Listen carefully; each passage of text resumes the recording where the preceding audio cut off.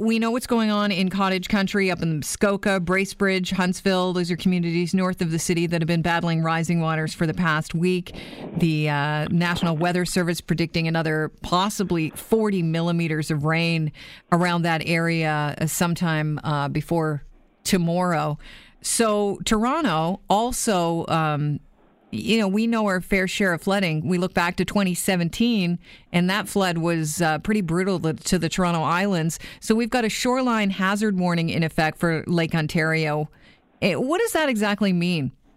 Yeah, so you're right. I mean, in 2017, we saw recorded levels that we hadn't seen in more than 100 years on Lake Ontario. So what it means is that there is a risk of shoreline erosion. It means water levels are close to what they were in 17. However, the city, since 2017, did a number of things to mitigate a repeat of what we saw on the island 2 years ago. So the infrastructure, for example, for the ferry docks has been upgraded so that the ferries can continue to operate. The island is open, and we anticipate it will remain open regardless. We've installed 200 feet of aqua dam at Wards Island. We've been pre-pumping in low-lying areas. We have 20 industrial water pumps ready to go, sandbags pre-positioned for easy deployment. So a lot of work has been done and continues to be done today to mitigate a repeat of what we saw in 17. The thing that we're concerned about today that we need to be mindful of is high winds and which cause high waves, and there's nothing we can do to control that. But yeah, that's a concern right now. The Environment Canada, I think, issuing winds around 60 kilometers per hour today. Right. So, I mean, obviously we can't control the wind, but we can. There are measures that we can take and have taken to make sure that the island can remain open, that residents on the island and businesses on the island, schools on the island can continue to operate normally and we're hopeful with minimal disruption. What is an aqua dam? You mentioned that was one of the. So it's like a sausage type long buoy type system that sort of keeps the water at bay. So it floats on the water and it's high up, and so it keeps the water from approaching the shoreline in a way that could cause flooding. Are we talking about, because the water can, if it's something that floats, you would imagine that could be buoyed up, so the water could go under. Are we talking about waves?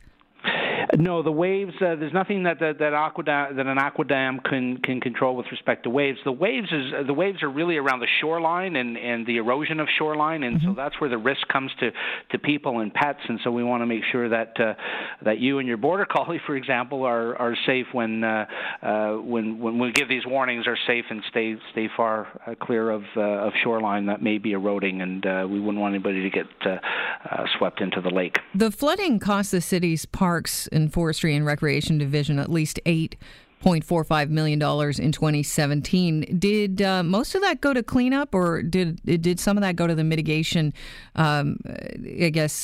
mitigation flotation devices, things that you've got into place right now, flood mitigation devices? Yeah.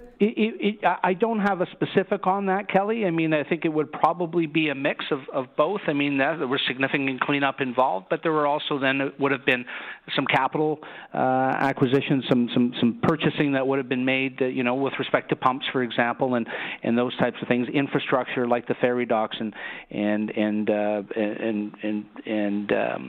shoring those up, so to speak. And so there would have been some costs associated with that. It would have been a mix of operating and capital costs, the details of which I don't have at my fingertips, I'm afraid. When does it move from a warning to an alert, a shoreline hazard warning? Well, that would be a question for the TRCA. They're the ones who issue the alerts and the warnings, and so we are monitoring that very closely. We are in close contact with the TRCA to as things change, as weather changes, of course, through Environment Canada. We're monitoring all of that, keeping a close eye on things, and taking quick action where we can, and knowing depending on the information that's coming in. If it's new information, and a warning changes or an alert changes or something changes in the weather forecast, then we can respond accordingly. But we're sort of at the mercy of Mother Nature right now. Brad, what are you suggesting city residents do with regard to their time on the island right now?